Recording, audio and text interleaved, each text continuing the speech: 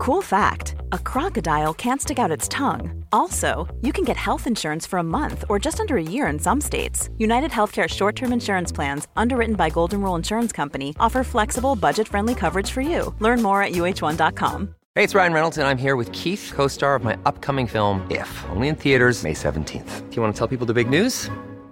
All right, I'll do it. Sign up now and you'll get unlimited for $15 a month and 6 months of Paramount Plus Essential Plan on us. MintMobile.com/switch. Upfront payment of $45 equivalent to $15 per month. Unlimited over 40 gigabytes per month. Face lower speeds. Videos at 480p. Active Mint customers by 531.24 get 6 months of Paramount Plus Essential Plan. Auto renews after 6 months. Offer ends May 31st, 2024. Separate Paramount Plus registration required. Terms and conditions apply if rated PG.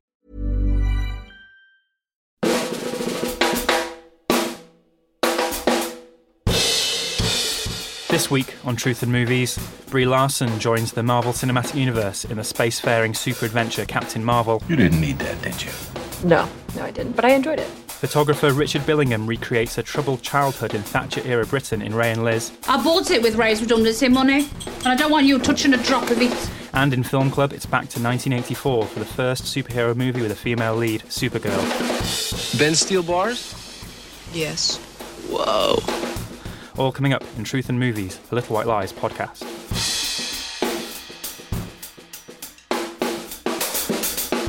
It's Michael Leader here, sitting in the host chair, sitting across from a dynamic duo of contributors this week, Simran Hans from The Observer. Hello. And Beth Webb. Welcome back, Beth Webb. How are you doing? I'm doing very well, Michael. And Thank you for Simran, it's having been a me. while. Are you doing well? I'm doing super. Supergirl, in fact.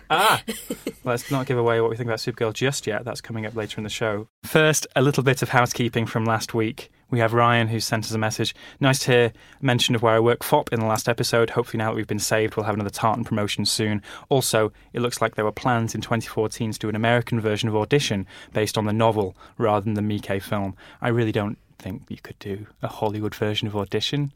I'd like to see it. Pan out. Who'd do that? Who'd star in that? I'd like to hate watch that. Mm-hmm. Well, maybe coming soon to a hate watch near you. But let's crack on with this week's films. Up first, we have the latest from the Marvel Cinematic Universe, Captain Marvel.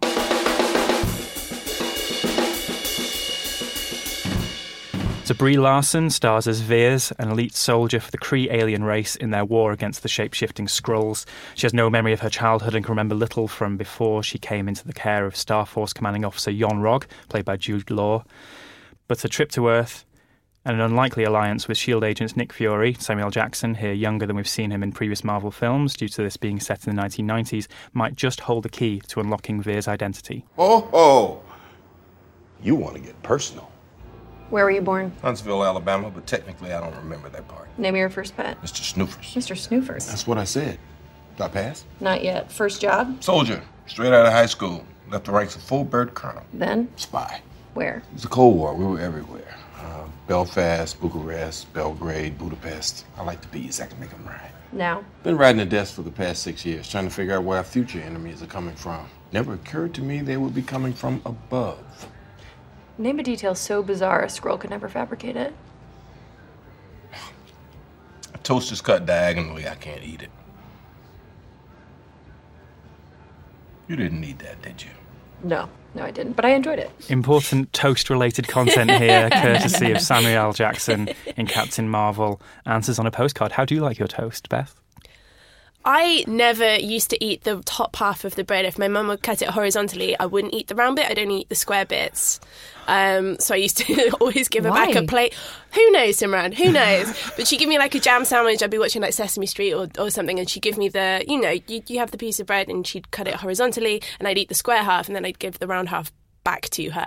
It must have been infuriating. I'm surprised she speaks to me to this day, really, after that. But it's such a weird thing to do, but it is how it is, all right? You've put me in this corner. You've asked me this question. We've successfully topped the revelation from the clip there. But let's get on script. So Captain Marvel is the 21st film in the Marvel Cinematic Universe. Was that description I gave accurate? So we are expecting everyone to be keeping up with the films. This is the second feature after Infinity War, where everyone was snapped. Well, half of everyone was snapped out of existence. This is a flashback introducing a character who's going to be showing up in the next Avengers movie coming out in a mere couple of months. Mm-hmm. Beth, are you still on track with all this? Is it getting a bit confusing for you or what? I'm not, but I don't think that necessarily takes away from the quality of the film. Like, they don't waste time contextualising the universe. They're just assuming everyone's clued up when they go in. For me, those were some slightly baffling moments of the film, but there are enough qualities to make it still a really excellent and entertaining watch for me. And what are those qualities? There's been much made of this being the first female-fronted movie in the Marvel Universe. Is that the reason to go and see this? Is there more to it? Yes. I mean, there's been a lot of noise around it anyway, as always with these sort of projects, but I think Brie Larson is, by all stretches, the reason to go and see this. I think Captain Marvel is as much Brie Larson as Brie Larson is Captain Marvel, and I don't think I've seen that with a superhero since Iron Man and Robert Downey Jr. She lends herself so completely to the character that I feel like sometimes you just don't really see where the character ends and she begins, and because I love Brie Larson so wholly and wonderfully, that's only a good thing as far as I'm concerned. Simran, are you a fan of Brie? I quite like a lot of her stuff. I liked her in Short Term 12. What else has she been in? Remind me. Basmati Blues. You know, but she won an Oscar for Room, which I Room, suppose was her course. last major role. Well, I guess Room is maybe an interesting place to start for this, right? Because in that film, it so kind of rests on her performance, and it's so much about her strength as a character and her resilience. And so I guess after watching that, that's something that I associate with Brie Larson. And this is a movie about getting back up after you've been knocked down. But I think it protests the point a little bit too hard, actually. I don't want to sort of drag this film before it's had a chance to find its feet, but I do find some of the ideas a little bit basic. Right. And what ideas are they? Without giving any spoilers away, of course. Just this idea of what it means to be strong. I think at the beginning, when she's sort of in training with the Jude Law character, who is called, he's got a great name. Yon-Rogg. Yon-Rogg, which, you know, sounds a bit like Yule Log. But they're training together and he says something along the lines of, I need you to control your emotions. I need you to be able to exercise that part of yourself. And I guess you could say that emotion is a feminine quality, and it's all about her being able to channel rather than repress that. But I don't know if we kind of get enough about her and about the character, if there's enough shading other than the fact that, yeah, she's tough and she gets back up, as demonstrated in a rather obvious montage. Which was given away in the trailer, really. If you'd seen the trailers, you've seen it's a huge marketing tool for the film, I think, is, this ability to kind of get knocked down and you get back up again, which was very timely. And I know Brie Larson is a big advocate for women's rights as well, which is going back to my previous point, that you really see her character as an actress come through in the performance. But yeah, no, completely right. This idea of emotions and what it means to be a female inequality is really laid on quite thickly, which is, that's really the sticking point for me, because I get that we're at a point where, you know, there's a lot of expectation. She's the first sort of lead female superhero in a Marvel film. But also, I do think it hammers the girl power point home a little bit too hard. Even with the soundtrack choices. Okay. I don't want to spoil it, but there's a fight scene set to a certain No Doubt song, which had me just sort of sitting in my chair thinking, really? Really? You went there? It's so literal. It's so literal. But it's fairly on the nose with all of its 90s references, wouldn't you say? I think it dances between gimmicky and fun with this. Like, her first encounter on Earth, she falls through the roof of a Blockbuster store. I just feel like at this stage, who gets the royalties for that? Is it like Mr. Blockbuster's estate gets paid for, like, being used in this big Marvel film? But yeah, it plays with it quite nicely in terms of comedy and comedic timing. Some of the soundtrack bangs. I know it's an obvious choice at this stage to have these big anthems playing at really high, intense action sequences. I didn't like the choice in Nirvana. Nirvana did not belong in this film. And I think that's part of a bigger conversation as to, like, which songs belong in these big commercial films with these big sponsorships and which songs should just be left well alone. That song did not serve a purpose in this film whatsoever. You're not a fan of Nirvana, Beth? I hate Nirvana, Michael. There is a scene when they're on a spaceship and Man on the Moon is playing in the background. It's very literal in terms of its deployment Come on, guys. of music. Try harder. But this is a fascinating one for me. We've spoken before about how there aren't family movies anymore. All movies are pitching towards almost like a 35-year-old in the seat. And even this film, even though it has this female lead and it's meant to be empowering young women with a superhero on screen, you can almost see that all of these 90s references are there for their dads to say, do you remember Blockbusters? Yeah. Oh, see, we'll go home. I've got Nevermind somewhere on CD. Do you remember CDs? It's CD-ROMs? Hey kids, let me tell you about modems. Yeah. It's very much a generational thing. So I think it's trying to reach out to as many people as possible. Some films do that in a more integrated way, though. Yes. I'm thinking of Bumblebee, the latest Transformers movie, which is set in the 80s, and all of that 80s stuff feels really fun and really kind of integrated into the film. But here I felt it was quite gimmicky. Does this deliver as a superhero movie? The thrills, the spectacle, like we had Wonder Woman a couple of years ago, etc. I feel like this is where it falls short for me, because even with the costume designs and the designs of the spaceships and the interplanetary wars and the aliens and the prosthetics, it's all very impressive, but we've seen it so many times at this stage that it just doesn't rub off. I think this literally boils down to Brie Larson's casting. It would be half the film without her in this role, I think. I do think it's got a very strong supporting cast as well, though, as Marvel Can we films talk always about do. Ben Mendelsohn, please? Ben Mendelsohn, who is under blue makeup in this film like he was in Farscape 20 years ago. Look it up, Google image search. As soon as I get out of here. You want to talk about Mendelsohn? Go ahead. Of course I do. And I think the film becomes instantly more fun when you lean into the realisation that Ben Mendelsohn is incredibly funny, even when he's being a piece of work. He's so dry, isn't he? So dry. And he's got the ramble. He's got the kind of ad-lib quality to him that I haven't seen before. And then he's got the baddie quality that I've seen so beautifully exercised in Slow West. That's my favourite Mendelsohn role. And he plays with that in this great way, but they only lean into his character at the sort of midway point of the film, and that's where the fun starts to come in. Also, Nick Fury. I mean, you heard it there, this very mild-mannered origin story of Nick Fury, who we knew basically nothing about until now. Yeah. It was quite nice to hear that fleshed out, considering how significant he is to the films. And Samuel L. Jackson manages to have a lot of fun with the role. He has this de-aging CGI makeup on. Yeah, I was going to ask what you thought of his face being digitally de-aged. I thought it worked for me. Didn't it work for you? Yeah, he looked great. Oh, yeah. He looked exactly like he would have done in 1995. What he's having. Yeah. But then he's also one of those actors that can get away with being, 71 or however old he is? People don't realise how old Samuel L. Jackson is. And they have great chemistry, him and Brie Larson. Yes. He's in her film that she's directed, I think, Unicorn Store. I think they've collaborated before. But yeah, they have such a charm to them. But it's the best he's been, I think, in the entirety of the Marvel Cinematic Universe. He's been there from the very end of Iron Man onwards. Yeah. And this is probably the best he's been. But this is an interesting film. It's also the first one in a while where we've had this new hero.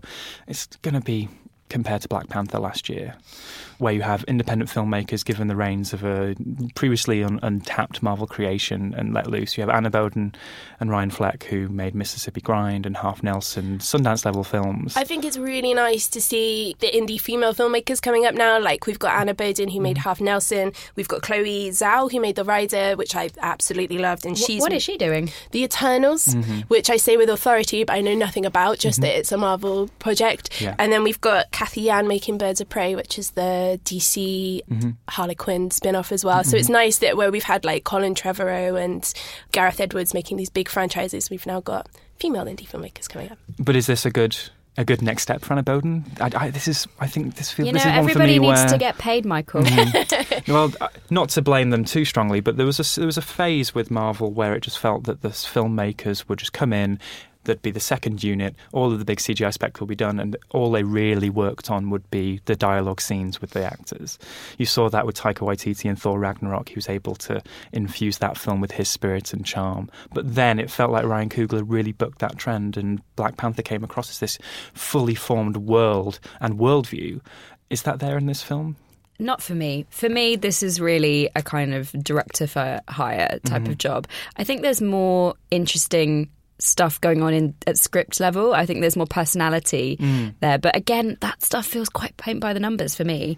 There's a subplot with Carol, the Brie Larson character. I forget her other name. Veers, right? Yes, but Carol Danvers is her human name. So there's this whole storyline about how her best friend is this black woman who's got a young daughter. She's a single mother. They really kind of hammer that point home. There's all this stuff about women being weapons, and it's just too much. It's just too like tick, tick, tick. How can we engage the feminists? And I say that as a feminist. I found it too on the nose. Okay, well, let's bring this one home with some scores. Beth, I'll come to you first for in anticipation, enjoyment, in retrospect. Okay, so I'm not a Marvel-phile, is that what we'll call it? I'm not as clued up on the MCU world, but I've really enjoyed the last few Marvel films. I love Ragnarok, I love Black Panther, and I loved Infinity War. So I was really excited for this, and I'm a big Brie Larson fan, as I've already said. I'm going to say 4 mostly for Brie Larson's contribution to it, and I did have a few goosebumpy moments. I think I watched it in the right way as well, just like a lovely big multiplex experience. But then 3, it didn't quite stay with me in the way that I'd hoped. Ben Mendelsohn, pretty prominent in this for me, to be honest. Again, I think if we took out those central parts, it wouldn't be half as good. Simran? I'd say anticipation, probably something like a 2. I really am not super into these Marvel films. Enjoyment, I'd maybe even go up as high as a 4. I did get swept up in certain parts of it, but then when I sort of thought about it, really it kind of sinks back down to a 2 for me. Well, personally, I really am in the pocket for Marvel at the moment, especially after the year where they, I think, put out 2 5-star movies with Infinity War and Black Panther, so 5 in anticipation for me. But this, I'd probably best to view this on a par with the Guardians of the Galaxies or the Doctor Stranges, this sort of second tier. And I think it's very well cast, Brie Larson. Think back to Captain America, the First Avenger, Thor, with both Thor and Loki in that film. Their first outings weren't their strongest. They get better as they go along. Marvel know how to develop their characters over films. I can't wait to see how she plays with the ensemble in Endgame, which comes out in 2 months. So I think even though it's 3 enjoyment, 3 in retrospect, I'm still on board. We'll see how it goes. But that was Captain Marvel. Next, we're going from Brie to Brum with Ray and Liz.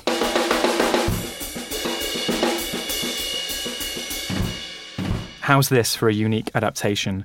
Ray and Liz is the feature debut from photographer Richard Billingham, and it's based on a series of photographs documenting his upbringing in the West Midlands in the late 70s and early 80s. Providing a backstory for these photographs, Ray and Liz plays out as a sequence of dramatic vignettes focusing on Billingham's alcoholic father Ray and his chain-smoking mother Liz. Let's hear a clip. When are you getting these walls papered, Elizabeth? When we get round to it.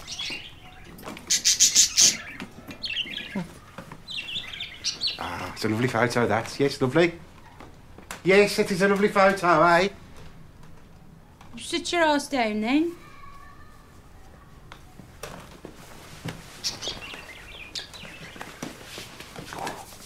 Oh, it's lovely and warm in here, Elizabeth. I say, it's lovely and warm in here, isn't it? Will you stop bloody repeating yourself? Soon as you come in here, how you doing it? Sorry, Elizabeth. We're going out in a minute. Out? Ah. You're staying here, mate. No. Want you to look after Jason. Where are you going, Elizabeth? Can't you take him with you, eh? He'll put some time into when he's older. Yeah, I think Will's better wait till he grows up. And me. Richard says you have a pork dinner for me. Is that right, eh? Yeah. Look at that, mate. Yes, lovely. Thank you, Elizabeth. Put it in the oven with a plate over it. Tony Way there as Richard Billingham's uncle in one of the first vignettes in Ray and Liz. Simran, not to be tokenistic, but you are one of our resident West Midlandsers. It's true. You wouldn't recognise it from the accent, but I actually grew up in Dudley, which is where this film is set, or very near to it, because the accent is not just a West Midlands accent, but specifically a Black Country accent. And so I felt such nostalgia hearing, those intonations and hearing that slang. It was really kind of moving to me. But I've seen this film twice now. Okay. And I'm 100% convinced that this is a 5-star film. Brilliant. This film is incredible. I think it will be remembered up there with films like Andrea Arnold's Fish Tank. It's a coming-of-age film, but it's also a film about parenting. It sort of takes the structure of these 3 sections. So we start with Ray in a room, I guess present day, in sort of bedsit. And then the middle section is almost like a play. It's all sort of set in this one room, and this sequence of events happens as people kind of come in and out of it, and there's all this dramatic tension around, I guess you could call it a babysitting incident. And then the third act is one of the characters grown up slightly, but still a small child, and his adventures / neglect. Mm-hmm. It's really something, isn't it? I'm finding it hard to even describe the film to people because there's so much of an inbuilt preconception when you talk about films in council houses, films with neglectful parents, films set in the 1980s Thatcher era looking at people on the margins of that society. You can mention Mike Leigh and Ken Loach. It's not really like their films. But one of the access points I will refer to is the cinematographer on this movie, Daniel Landin, worked on Jonathan Glazer's Under the Skin a few years ago, which is, of course, a sci-fi horror film, but it has that sort of powerful imagery that I don't want to say elevates, but it makes it different, even though it's all within these interior spaces. Every image just pops and feels somewhat otherworldly. Yeah. Beth, what did you make of Ray and Liz? I think it was an incredibly intuitive film. I was so surprised when I learned that it was his first feature. He feels such a familiar and authoritative filmmaker already, and not just in terms of the composition, which I know comes from his background in photography, but he manages to summon almost like this kind of symphony within these very confined walls. He makes like beautiful use of all the diegetic sounds kind of as they go along. He really has an eye for what it means to be bored and poor, basically, which he kind of teases out in these little moments that you capture in between the larger events of the film. Things like a neighbour popping by to swipe a cigarette from, so they collect used cigarettes and keep them in a jar. And the little boy Jason, he pours cinnamon in his dad's mouth when he's asleep, and then it's even better. It's chili powder. Is it chili powder? What a monster! I didn't realise. I thought it was like the cinnamon challenge. So he really manages to weave such a complex and again an intuitive kind of canvas of what it means to grow up in a council estate, and as I say, to be bored and to be poor, which are two very ambitious themes within a first feature, I think. And so many single shots that linger in the mind afterwards. You mentioned the chili powder incident, which he pours into Ray's mouth as he's sleeping, and he coughs and just puffs into the air. And then there's also a scene of Ray looking out the window, and it's sunset through net curtains, which looks like there's an apocalypse occurring outside. Yeah, with the cinematography and with the way the film looks, this filmmaker was nominated for a Turner Prize. Right. Yeah. So that maybe has something to do with it. And all of it is kind of shot in 16mm, and it's in Academy ratio. So the frame is a square box, which gives everything a kind of photograph-like quality anyway. But there's something really tactile about all of the images. You see the net curtains, and you see a buzzing fly, and you see a kind of sticky drink of, home brew, and you can smell it and you can taste it. It's so sensory. At one stage I could always feel Liz's like spittle on my face, like she was so tangibly like angry, and he frames that wonderfully. To sort of set it up a little bit more for those who haven't seen it, Ray and Liz are the parents, Jason and Richard are the children. In the middle section, Jason is probably 4, something like that. Yes, and Richard seems more like He's 10, about 11. 10, yeah. And then we skip forward until Jason is probably about 11, 12, something and Richard like that. seems to be going off to college shortly or something. Exactly. Like that, yeah. So you get this child who, I guess, Billingham, that's him, right? I think so. It feels like it makes you think it's him, which again in itself is well, it's based on these photographs of his actual parents that he's recreating now. There's so many layers of autobiography here. So if Ray and Liz are Richard Billingham's parents, then he's the Jason character, right? Or is he the older child? Well, I don't know. I guess I would be inclined to think of him as the Jason character, the younger brother, just because that's the point of identification, really. And there's this whole incredible sequence where Jason goes to Dudley Zoo. He's meant to go to school, and he sneaks off to Dudley Zoo. And it's, first of all, the first time I've ever seen Dudley Zoo in a film. I was watching it, and I went, that's Dudley Zoo! And I have been there, and unfortunately, I can confirm it is the most depressing place I've ever been in my entire life. It's brutal. If you are a wild animal you wouldn't want to live in Dudley. And so you have him, sort of this small boy wandering around, and he feeds the giraffes and kind of makes eye contact with them. He's peering over and looking at the seals. He's looking at the hyenas. And actually the character is really obsessed with animals. He collects snails. They've got lots of pets all throughout the film. And I think there's something interesting that's happening there with him identifying with these creatures more than he is with the people in his life. You've just reminded me of probably my favourite part of the film, where he walks up to a wildlife documentary and he strokes a wild cat on the screen. Oh my goodness, that's just like brought that right back to the surface. Oh, I love this film. I love this film so much. There's a tendency with a film like this to almost come in on visuals first or the background first, these access points, but it's such a well put together film. The first vignette, as you said, Simran, plays out like a play. It reminded me of Harold Pinter's 1950s, 1960s work. That's the sequence with Tony Way where he's left to look after Jason and things go awry. And there's a vein of very dark humour through it as well that I think is paid off with a perfect soundtrack choice at the end of the... I'm going to spoil it. It's Susie and the Banshees, one of my favourite bands, which is completely period appropriate. It's so well put together and there's more to it maybe than would seem on first glance. This may seem miserable, I guess, if you see the poster or the trailer, but it's more than that, would we say? Yeah, it's not poverty porn, it's not misery porn, it's not any kind of porn. It's basically trying to recreate a moment and recreate these memories and make these very ephemeral images into something tactile and something that you can feel, and it creates empathy with these characters. You know, it's both because it's looking back and because it's so personal, you get the feeling of revulsion and kind of, I don't know, like resentment towards how, you know, this younger character is treated, but also there's affection and humour and love. And I think it's cool how it balances the two things. Let's put some scores on this, Simran. I'll come to you first. I didn't really know very much about this film. I'd heard it was good, so I guess a 4.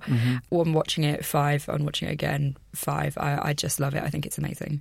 Beth? 3 in anticipation. It didn't look like an extraordinary film to me. And then 4, it is. And then 4 again because it still is. So 3, 4, 4 for me. I didn't know what to expect. I was quite stunned by it. I think that it may be a 5 on rewatch. I can't wait to watch it again. That's Ray and Liz, a very strong recommendation from the table. They should get Billingham to do maybe the soundtrack for the next Captain Marvel film. Oh, really? That'd be a good one to put in, I think. I think he's on the right track. Yeah, okay. Let's put them in touch. We should. But speaking of Captain Marvel, we're going back to superheroes next for Film Club this week, which is Supergirl. Ready to pop the question? The jewelers at BlueNile.com have got sparkle down to a science with beautiful lab-grown diamonds worthy of your most brilliant moments. Their lab-grown diamonds are independently graded and guaranteed identical to natural diamonds, and they're ready to ship to your door. Go to BlueNile.com and use promo code LISTEN to get $50 off your purchase of $500 or more. That's code LISTEN at BlueNile.com for $50 off. BlueNile.com, code LISTEN. A lot can happen in the next 3 years. Like a chatbot may be your new best friend. But what won't change? Needing health insurance. United Healthcare Tri-Term Medical Plans are available for these changing times. Underwritten by Golden Rule Insurance Company, they offer budget-friendly, flexible coverage for people who are in between jobs or missed open enrollment. The plans last nearly 3 years in some states, with access to a nationwide network of doctors and hospitals. So for whatever tomorrow brings, United Healthcare Tri-Term Medical Plans may be for you. Learn more at uh1.com. Hey, I'm Ryan Reynolds. At Mint Mobile, we like to do the opposite of what Big Wireless does. They charge you a lot. We charge you a little. So naturally, when they announced they'd be raising their prices due to inflation, we decided to deflate our prices due to not hating you. That's right. We're cutting the price of Mint Unlimited from $30 a month to just $15 a month. Give it a try at mintmobile.com/switch. $45 up front for 3 months plus taxes and fees. Promo rate for new customers for limited time. Unlimited more than 40 gigabytes per month. Slows full terms at mintmobile.com.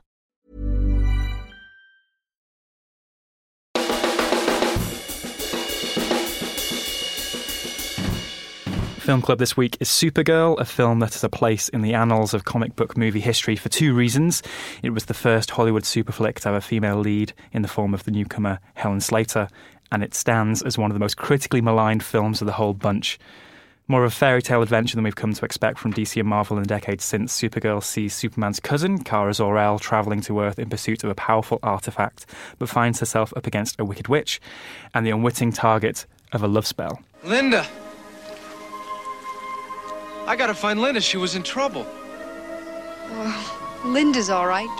She can take care of herself. No, she can't. Something's wrong. She's in big trouble, and I love her. I love her. Yeah, I do love her. I have to go, Ethan. Goodbye. Yeah, so do I. Hey.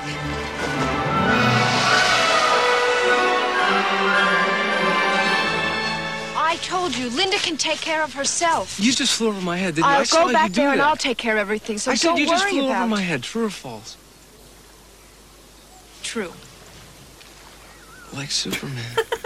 He's my cousin. He's your cousin? Yes. I shouldn't be telling you this, though. I'm here under... Wait a minute, wait 1 minute. I mean, you can do the whole number, leap tall buildings at a single bound. You can look right through things. Yes. Bend steel bars? Yes. Whoa. Whoa indeed. First of all, did you recognise who that guy was in the film, Hart Bochner? He has one other role that's very famous in 80s movie history. No, but your face is making me very excited for you to tell me. So literally 4 years later, he grows a beard and he's Ellis in Die Hard, the sort of slimy exec. Much better in that film than this one. The more you know. Let's read some listener comments first before we dive into this film. Simran, do you want to read one or two? Sure. This comment comes from Raj Madan, and they say, "Love this movie. I remember the beginning being so weird." Yes, Raj, I agree. We concur, Raj. This is from Pat Kelman. I saw it on first release. With this and The Legend of Billie Jean, I ended up with a massive crush on Helen Slater. We've got Jenny Newman here. Seen it and love it. It may not be the best superhero movie in the world, but it's a fun, easy watch for a Sunday afternoon. Not sure. Beth and I watched this on a Sunday afternoon, and not sure I agree with you there, Jenny. How did it play on that Sunday afternoon? I guess this was a first watch for you two. It was a good film in company in that we had a rollicking good laugh at it. It was somewhat of a slog, actually. Yeah. Why is it 2 hours? It's so long. Yeah, it's too long. I feel like films of this ilk, they need to be iconic in that they either need to be iconically awful of Trolls 2 nature, or they need to be iconically incredible, and this fell on neither side of that coin.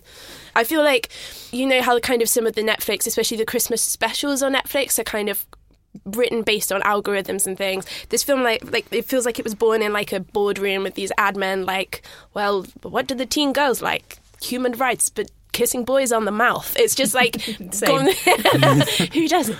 You know, and high school. So she goes to high school, and that's a major part of the plot line. And throughout that whole span of the film, her powers are solely used to turn her hair brunette. Like, that's what she uses her powers for. So it's just, I get that it's made with kind of teenage girls in mind, but like, who are these teenage girls? Who are they? I feel like I've identified the film's main problem.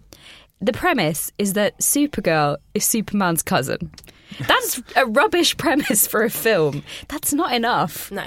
But then it has given birth to 50, 60, 70 years of pretty good comics at times, and a good TV series, the Supergirl TV series on right now. I think it's pretty good. It is a bit of a lazy gender double concept, though, isn't it? Well, I guess one thing we can say about this film is that there's sort of two elements of it, right? So there's the Supergirl on Earth falling in love, hanging out with Lois Lane's sister, getting brown hair and meeting boys and going to school and all of that stuff. And then there's the sort of subplot with the witches. It's Faye Dunaway as Selena, who is so bad. I love her so much. She's such a good actress. What is she doing? She doesn't even look like she's having that much fun. Well, Simran, you'd be happy to know that role was offered to Dolly Parton first. I'd love to have seen that. I think Dolly would have killed it. Yeah. Dolly would have smashed it. She got her sax out, and that could have been like a source of power. Oh God, I want to see that film.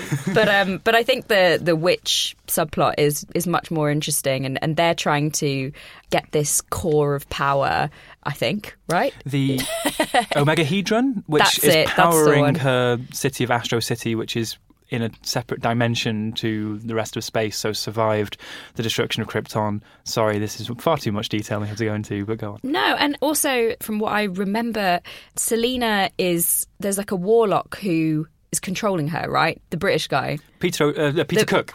Yeah, not Peter O'Toole, but he's also He's in it. also in it.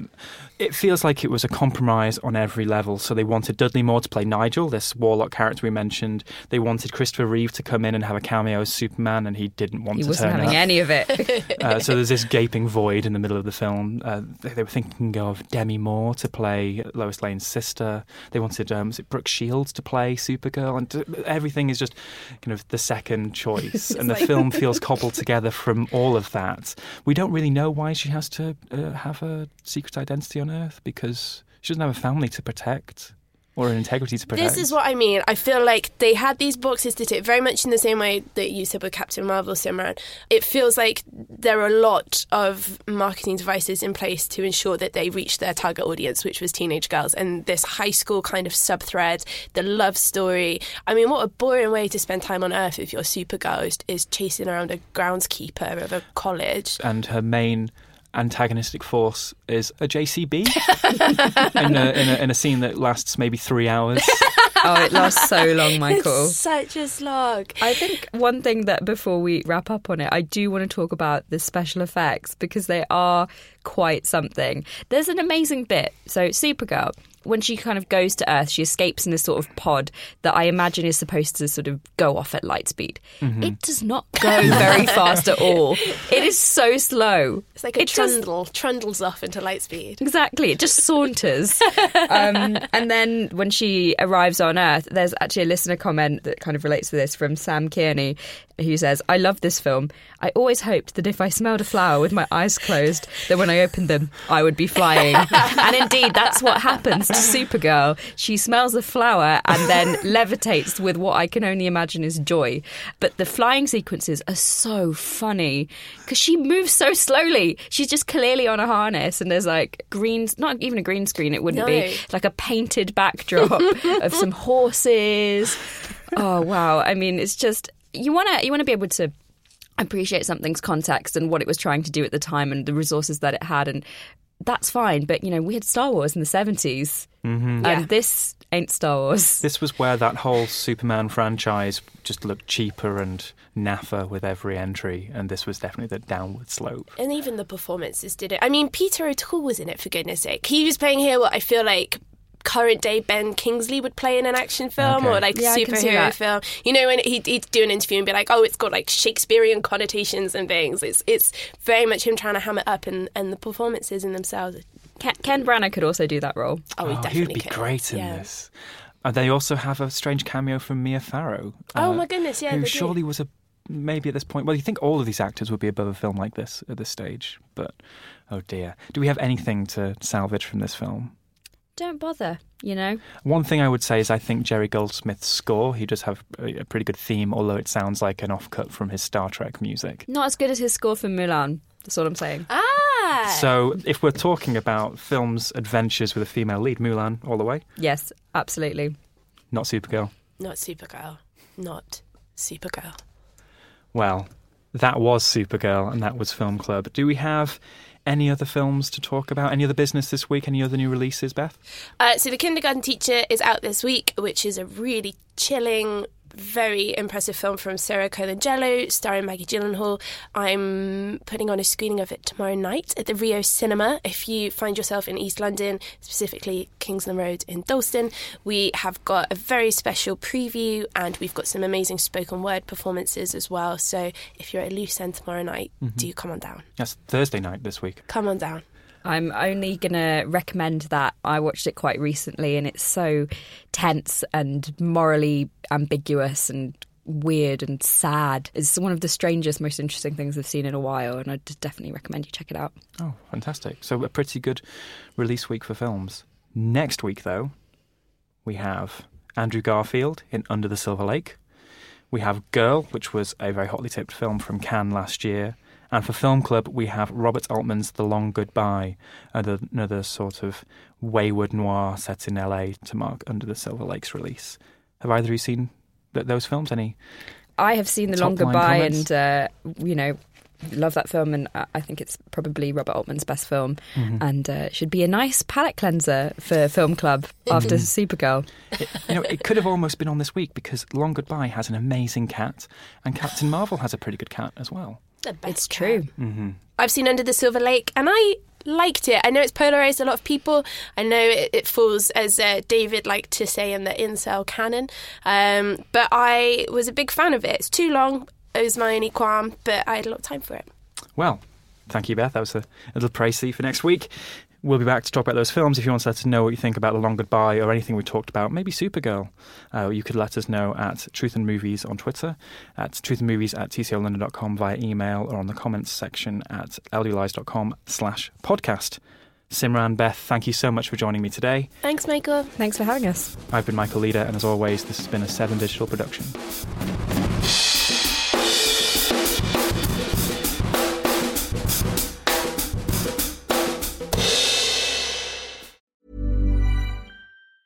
Mom deserves the best, and there's no better place to shop for Mother's Day than Whole Foods Market. They're your destination for unbeatable savings, from premium gifts to show-stopping flowers and irresistible desserts. Start by saving 33% with Prime on all body care and candles. Then get a 15-stem bunch of tulips for just $9.99 each with Prime. Round out Mom's menu with festive rosé, irresistible berry chantilly cake, and more special treats. Come celebrate Mother's Day at Whole Foods Market.